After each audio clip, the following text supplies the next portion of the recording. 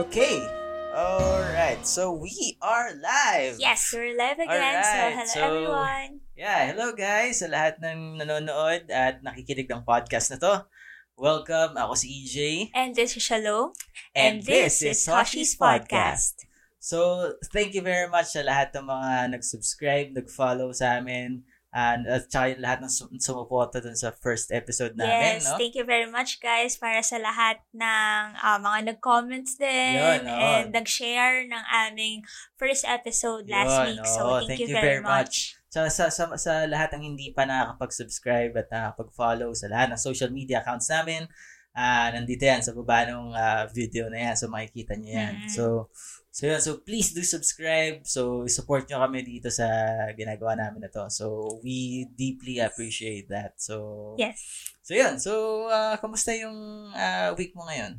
Okay naman. Medyo marami lang mga ginagawa sa work. Pero, Busy. yun, it's just, itong week I decided to go back into reading. So, meron akong bagong book na binabasa. So, Anong book? It's, what you call that? Things You Save on Fire by Catherine Center. So, ano yun? Non-fictional? Or? yes, oo. Non-fictional novel siya, bale. So, pero maganda siya kasi may mga life lessons na Right. kagaya nun, parang ano ba yung mga importante na isi-save mo sa buhay mo kapag kasi May sunog. parang may sunog. So, most likely, yun yung mga yes. priority mo. Like, Ah. syempre, family. Mm. Then, yung mga important stuff siguro. Pero yun, parang sinasabi niya na yung fire, ibig sabihin, yun yung, kumbaga parang problems in life. Mhm. So, ano yung mga things na uunahin mong iligtas pag dumating yung mga ganong circumstances. So, yan, very interesting. So, Nice. So, anong book medyo hindi ulit ko pa yan? siya tapos. Anong book ulit? Things You Save on Fire. Things to Save on Fire by Catherine Center. Catherine Center. Center? Yes. Center. Okay. Saan? Ayun. Actually, yung Center ba? Center sa Center gitna? sa gitna. Okay. Catherine Medyo, Center. din, wala lang. Parang nag-search lang ako sa Goodreads. Okay. Tapos yun, parang isa siya sa... mga libre. libre actually. Tapos okay naman, marami siyang book. So parang sabi ka, okay ito, maraming book. So, ayun. Yun yung unang, accidentally lang, yun yung first, kumbaga na lumabas na title. So sabi ko, sige na nga ito. Tapos ano naman, it so happened na maganda naman siya. So, yun. Okay. Ayos naman pala, no? So, ayun. So, siguro, mas maganda pag-usapan din natin yung Bakit natin pag-usapan yung kung ano mapag-usapan natin? Ikaw, ano nangyari sa week pala, mo? no? Ganun din, busy sa work, no? Tapos, may mga roadblocks lang na, kasi, na-experience mo na ba yun yung pag kunwari, may certain days na super on fire ka? Yeah, oo. Diba? Is there certain days na parang, tapos may titigil na lang siya, no? Tapos parang, ang gara, hindi siya nagdidire-diretso. Parang nakakatamad or walang motivation, na parang chill lang. O kaya, siguro dahil din ako, yung mga games talaga, nakadistract talaga yun eh. Pero, at some point, pero parang sa akin naman, relaxation lang. Oo. Yun, ewan ko, siguro nung dahil ako, parang naglaro ako, parang PUBG ka kasi. Oo, kasi inaya PUBG ako ka ng kasi. brother ko na, PUBG. Tagal na ako hindi naglalaro. So, tapos biglang kasama pa yung ibang friends. So, kaya, masaya. Kumbaga, parang feelid ko naman yung part ng buhay ko. Kaya lang, ang problema, yun nga, parang yung nawala yung fire. So, ang hirap. Nung fire nung sa pag-work ka. Tapos parang, sa bagay. Kasi yung time din na naglaro ka, parang yun yung time mo kasi for work supposed to be. Oo, kasi madaling araw. Yun. So, naglaro ka. So, nawala na yung But okay lang naman sa akin, once in a while. Pero yun, so yun, doon lang naman ako nag-struggle doon. Tapos, parang kahapon lang yata ako lumabas ng bahay. So, so kahapon lang ako nakakita ng araw ulit. Tsaka, yun. Pero anyways, yun. Doon lang naman yung ano nung week ko. So, nothing special naman. So yun. Okay, so siguro itong part to, pag-usapan natin siguro yung continuation ng naging talk natin dun sa ano. Actually, yung last episode natin medyo mahabang usapan pa siya. So, maganda kumbaga, na ituloy natin. Bitin na bitin talaga yung part na yun. No? So yun, so siguro pag-usapan, so i-recap muna natin siguro yung napag-usapan natin. So, if I remember it right, napag-usapan natin yung dun sa ano yung calorie yung caloric requirement as part body. ng tamang pagda-diet. Yun. So usapan natin yung pagsunod ng tamang caloric requirement. Yun. So tag dito yung dun sa part na yun, kumbaga yun yung dapat na malaman ng mga tao, di ba? Pagka magda-diet sila, no? Yes, oo. Mahalaga yun. So paano nga ulit nila makukuha yung dun sa part na yun? So, syempre may ginagamit kaming mga dietitian na computation para makuha. Pero, yun, as is yun, sa lahat, laging ang basihan dun is yung current weight mo, yung height mo, age, so, gender and physical activity. Ang maganda ngayon, may mga applications na pwedeng i-download sa smartphone na ano, 'di ba, na makukuha na nila yung computation na yon, yung caloric requirement nila. So, pwede nilang gamitin yon, yung mga applications na yun. Kasi same lang naman yung formula na ginagamit for the computation ng caloric requirement. So, most likely, kung gusto nila mag-calorie count talaga, pwede nilang gamitin yon. Right. So, yung mga yung mga nakikinig, yung mga nanonood, tingnan niyo doon sa description ng videos ng video namin na to, yung mga applications na yun para pwede nyo i-download. So, pagka na-run nyo na sa phone nyo yun, so pwede nyo nang i-provide yung mga necessary details. Yes. Like yung height, yung weight, yung mga activities nyo for yung usual activity. So, yun. Tapos, magkakaroon na kayo ng caloric requirement. Pero pala, aside dun sa caloric requirement, maganda rin muna na malaman nila kung ano yung BMI nila or body mass index. Kasi yung caloric requirement, let's say, dun sa BMI mo or dun sa body mass index mo is healthy naman yung current weight mo. So, most likely, dun sa caloric requirement mo, magme-maintain ka lang ng calories mo. Pero kung sakaling dun sa body mass index mo, ang lumabas is overweight or underweight, dun ka ngayon mag-aano kung yung caloric requirement, dun ka tuloy magbe-base kung yung caloric requirement mo ba is kailangan mong ibaba or kailangan mong itaas. Depende sa goal mo. So, dun mo malalaman kung ano yung type ng diet na kailangan mong gawin. Kung magpapapayat ka ba, magpapataba ka ba. Or i-maintain mo lang siya. Okay. So, maganda yun before they get their caloric requirement. Kasi baka mamaya pala, kunin na nila yung caloric requirement nila. Pero, yun pala, gusto pala nilang mag-lose ng weight. So, medyo magiging contradicting siya. So technically, kapag ang mangyayari dun sa caloric requirement nila, if ever na, let's say, mag-lose sila ng weight, kapayat sila, babawasan nila yon. Yung caloric requirement. Meron kaming ginagamit doon. Siguro pwede nilang maging basis yon.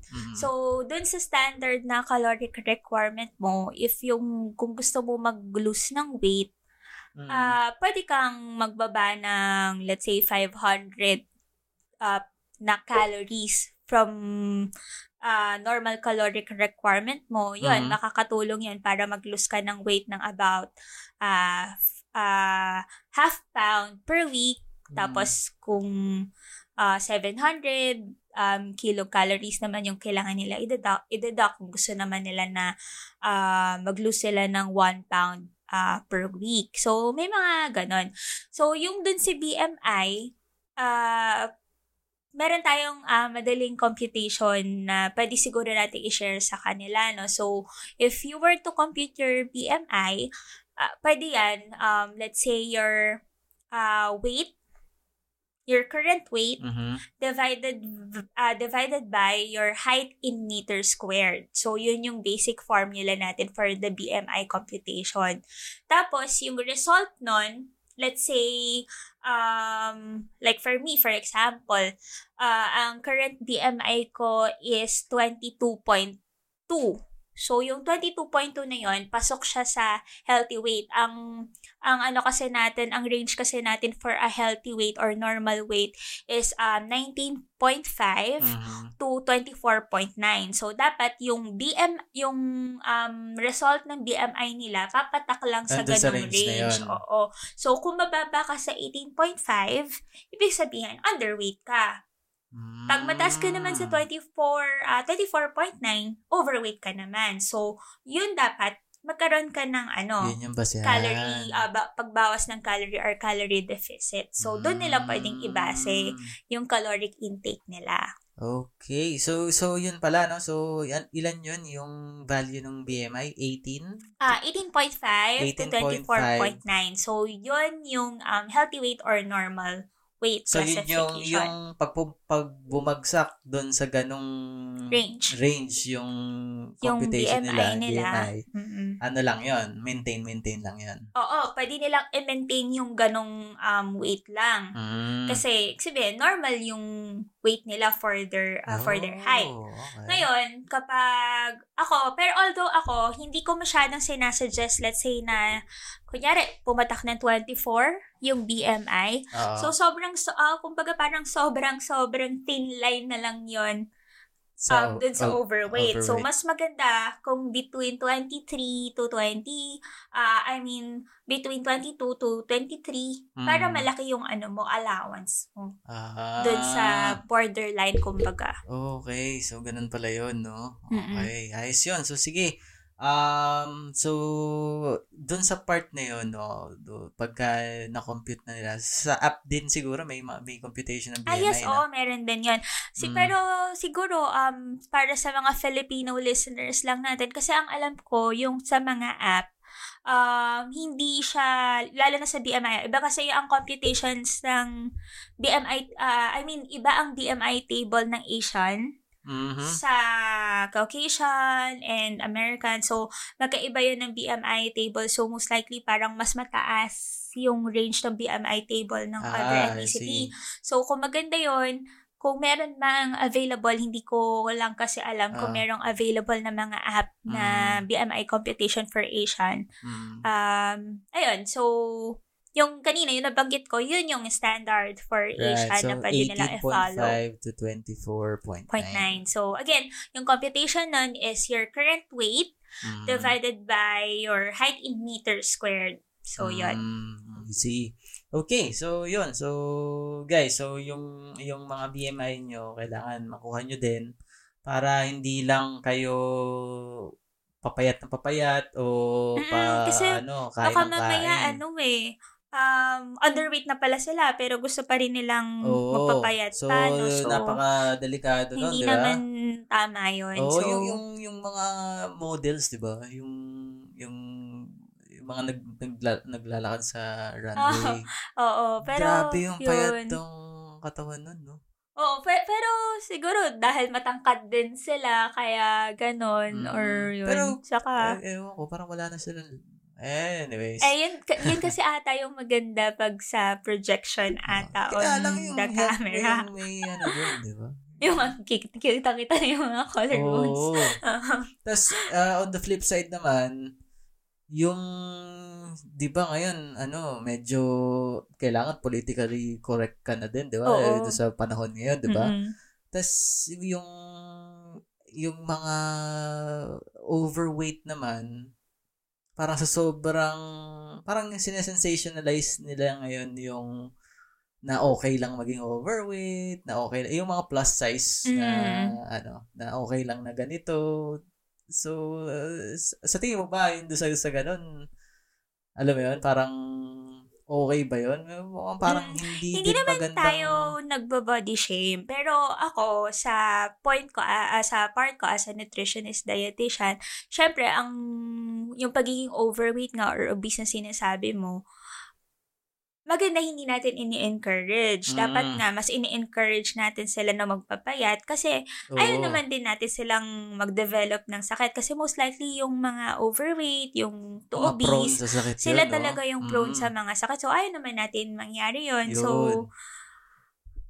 it's okay na siguro yung support sa kanila. Pero yun, I don't really encourage them na yung mag-stick sa ganon. Most likely, mas i-encourage ko sila na magpapayat talaga para sa sarili din nila.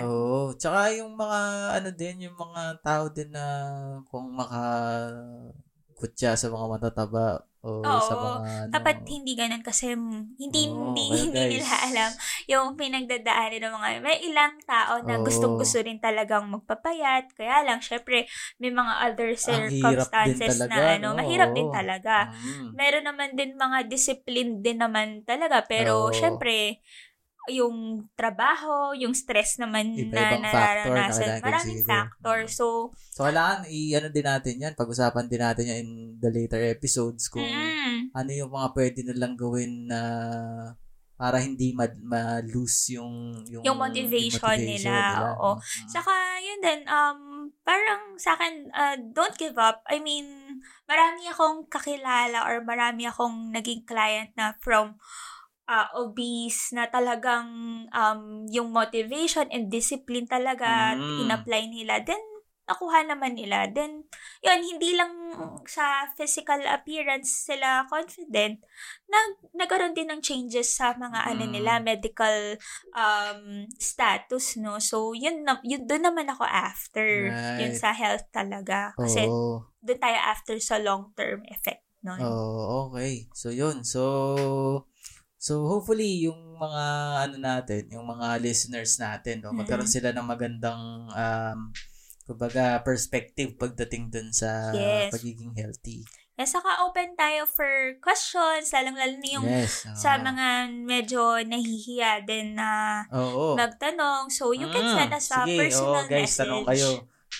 Mag-comment kayo dun sa video. Tapos, eventually, mag-release kami ng live broadcast sa Twitch or sa YouTube live, no?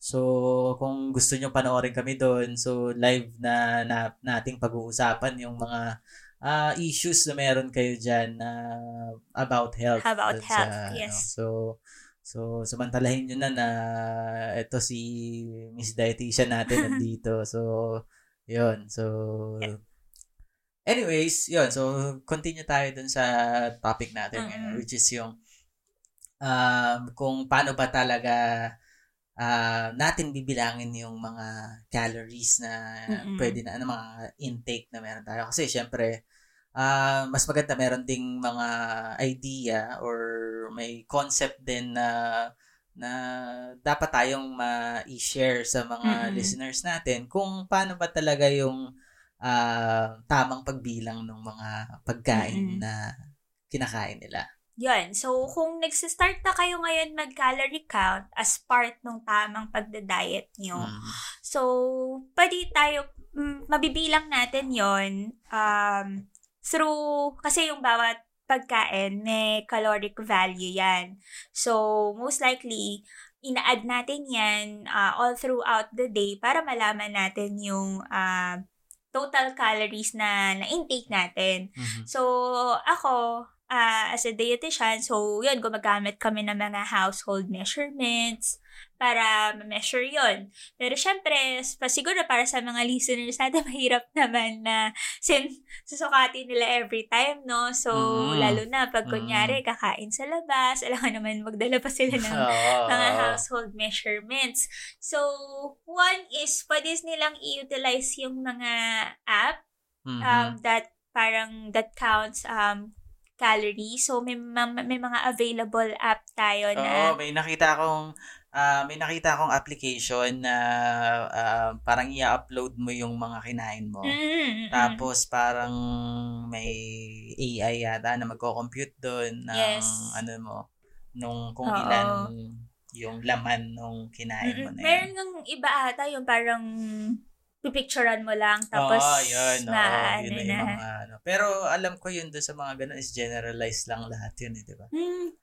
Paano yung ano yun? Paano nila na-collect yung ganun? Like for example, yung yung adobo, ganun. Yung kung paano nila nare-recognize. Nare-recognize. Meron sa ngayon kasi yung machine learning, if narinig mo na yun.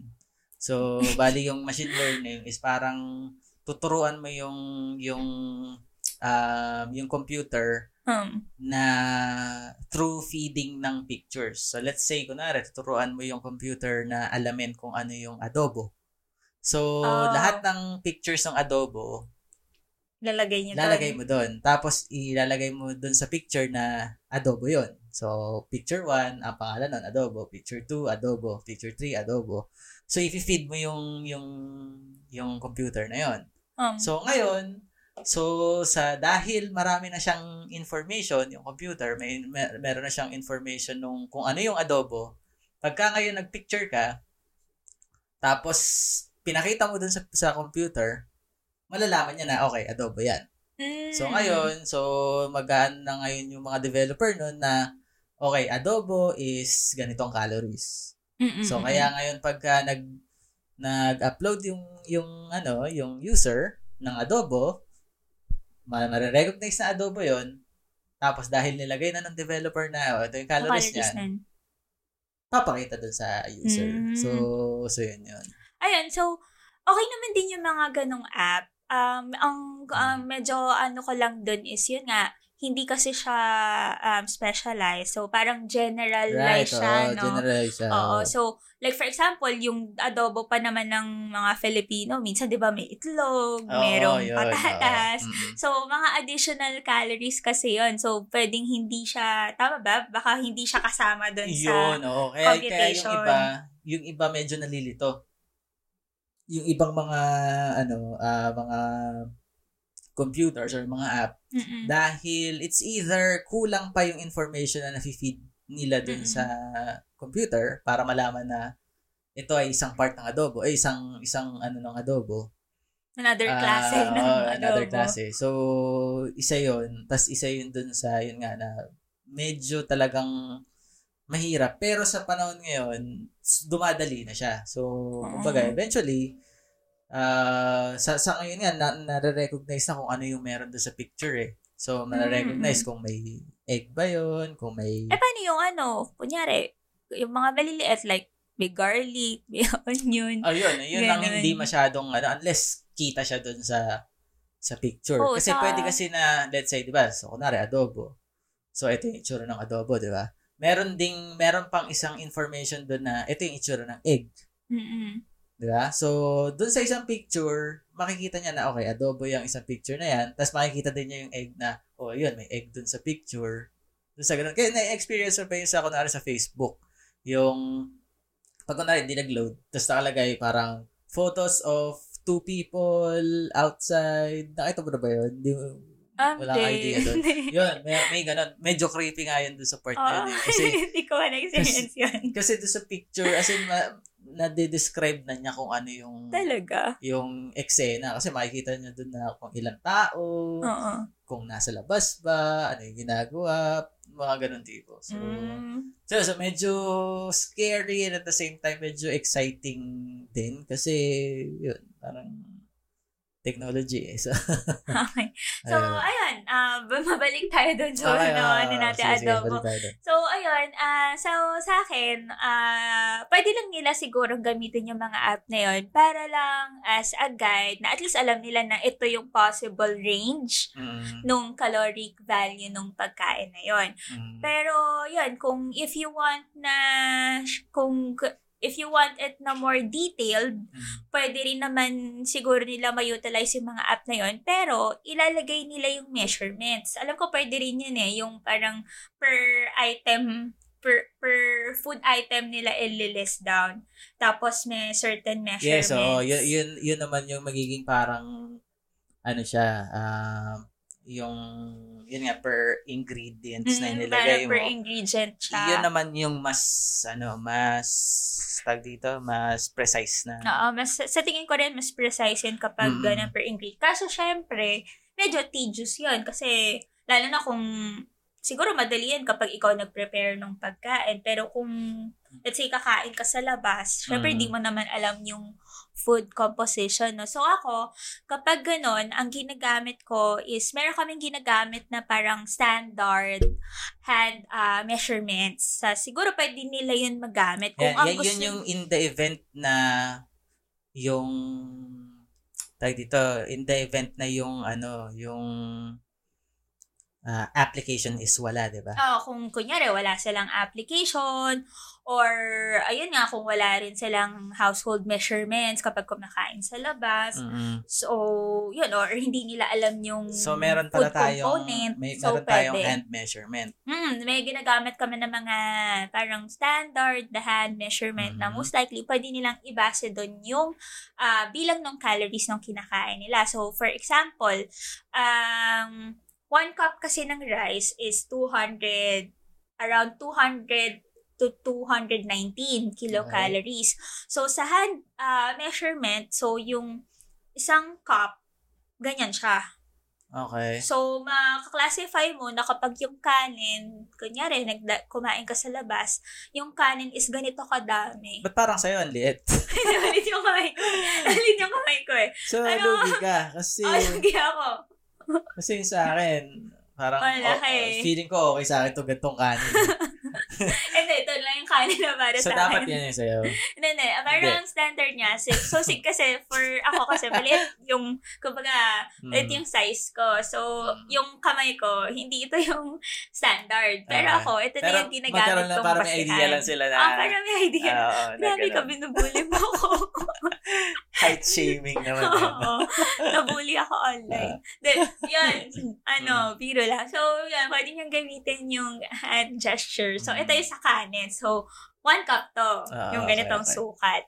Tapos, sa ulam, like chicken, yung mga fish, ang ginagamit naman namin measurement is 1 pound size. So, yung isang ganito, yan, 1 pound size to. So, around 170 to 200 kilocalories to. Depende na lang sa, 150 to 200. Depende kasi sa luto. So, most likely, yun, yung mga fried, yan yung medyo matataas sa calories, mga deep fried, yung may mga sauce.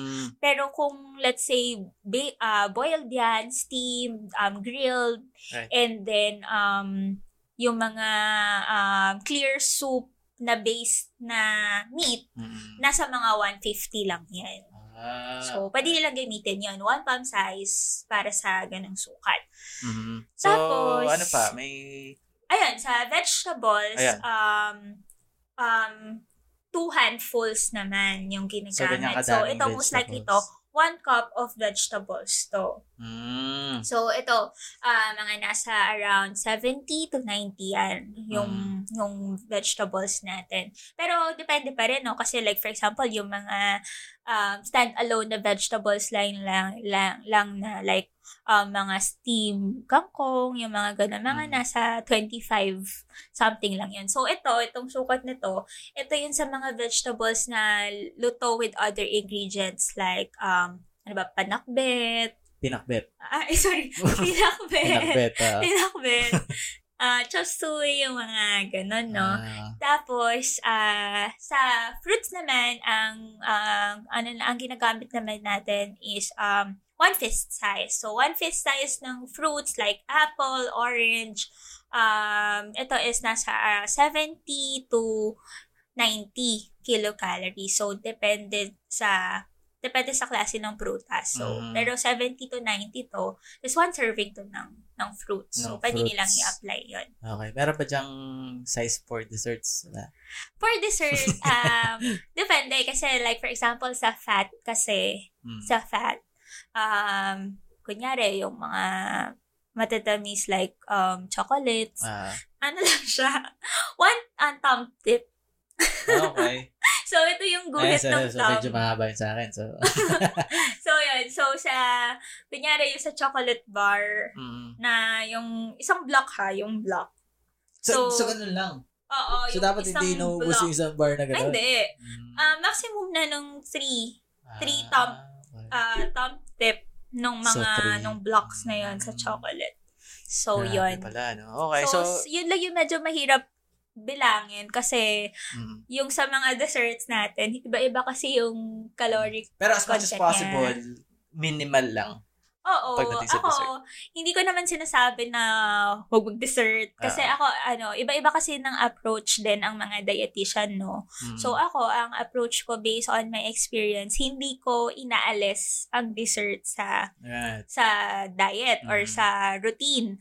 Ang maganda lang dyan is ang kailangan bantayan dyan is yung frequency of consumption. Okay. So, okay lang. So, isang beses sa isang araw lang. Ganun.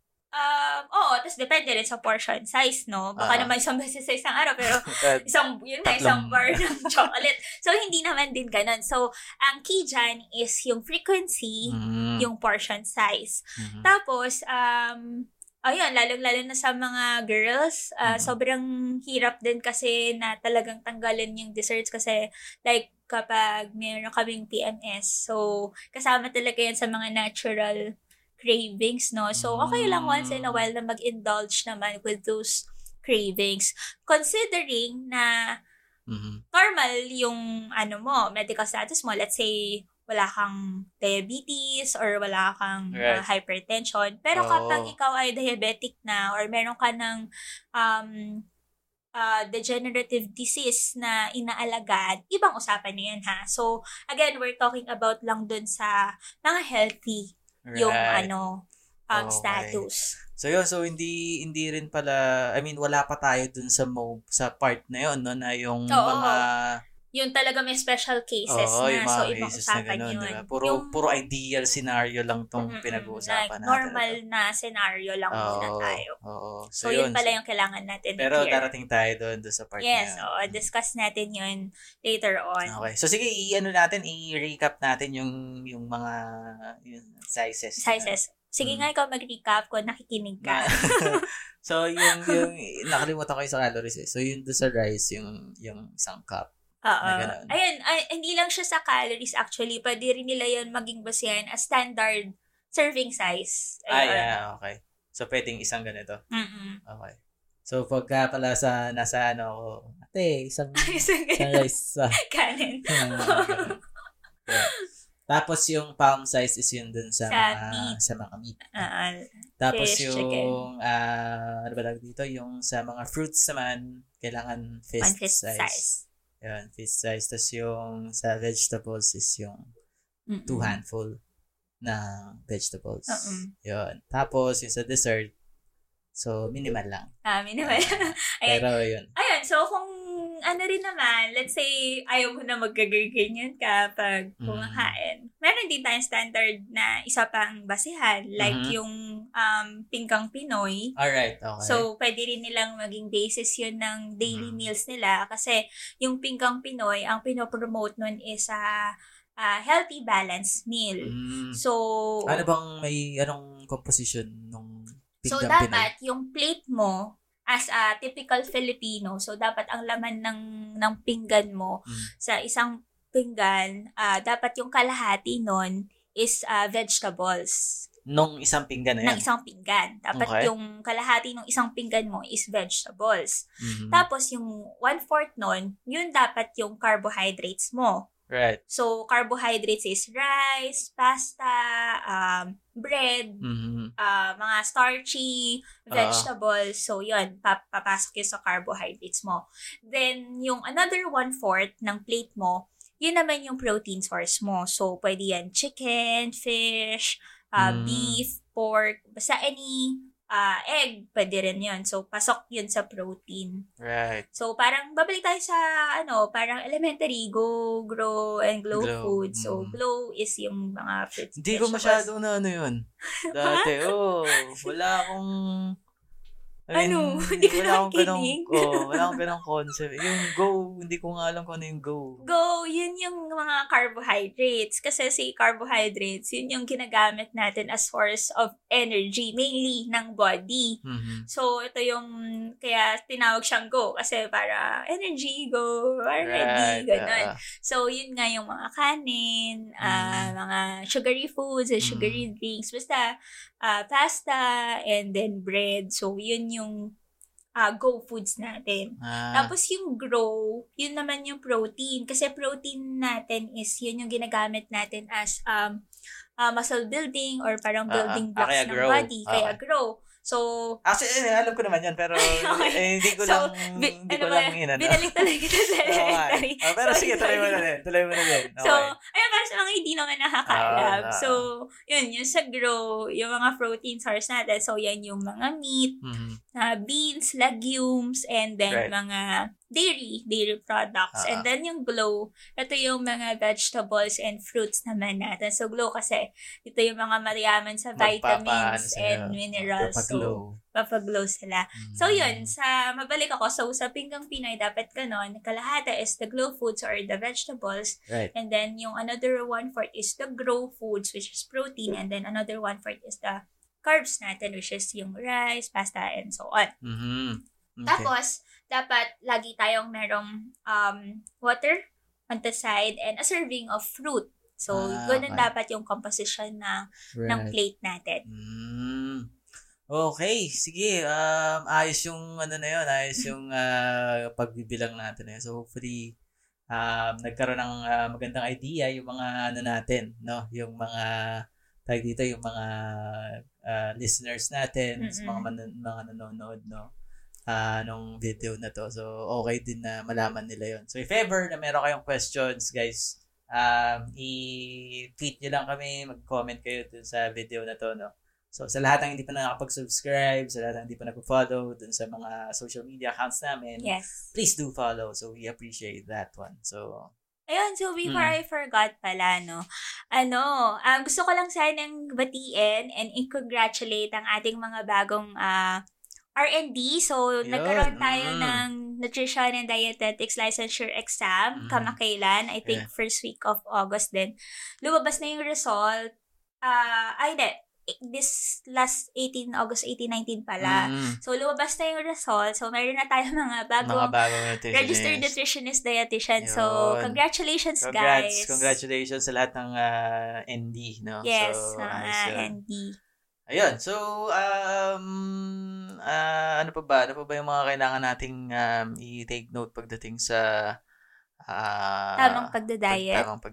So, napag-usapan na natin yung calorie counting, portion size. So, next dyan is yung type. Mahalaga yung type ng pagkain. Okay. So, dyan naman, dyan din papatak yung goal mo. So, like, kasi may iba't iba tayong type ng diet, depende sa goal eh. So, for example, gusto mo ng muscle building or gusto mo mag-build ng muscle. So, ang tawag dyan is high protein diet. So, iba't ibang type ng food dapat yung composition ng kinakain mo. Ayos pala. So, magandang mapag-usapan natin yan sa susunod na episode natin. Oo, kasi medyo mahaba siya pag-usapan. So, kailangan natin na one whole episode for that. Siguro mapag-usapan din natin yung mga other type nung diet, paano diet, mga keto diet. Yes, yung mga trending diets fasting. Ngayon. Yes, so yan. Mga low carb plus keto diet. So, yun. Pag-usapan natin yan sa ating next episode. So, ano ba yung a little science behind that? Ano ba yung effect nun sa body natin? Right. How long natin siya pwedeng gawin. So, kung gusto nyo malaman more on that, stay tuned for our next episode para sa topics na yan. Right. Okay. So, that's it. So, siguro, maganda na natapusin na natin yung episode natin sa queue na yan. So, guys, again, thank you very much for listening. Thank you very much for watching this until the end. So, alam namin na medyo mahaba to. Yes. Pero but I hope they find it helpful naman. So, sana maging informative sa inyo, maging educational in a way. So, gagawa pa kami ng mga maraming episode dito. So, unang mga ano pa lang to, mga nutrition and stuff. So, so marami pa tayo mapag-uusapan. So, please do subscribe and follow us dun sa mga links below na yan. So thank you very much. So, again, ako si EJ. And this is Shalom. And this is Hoshi's Podcast. Thank you guys. See ya. Bye.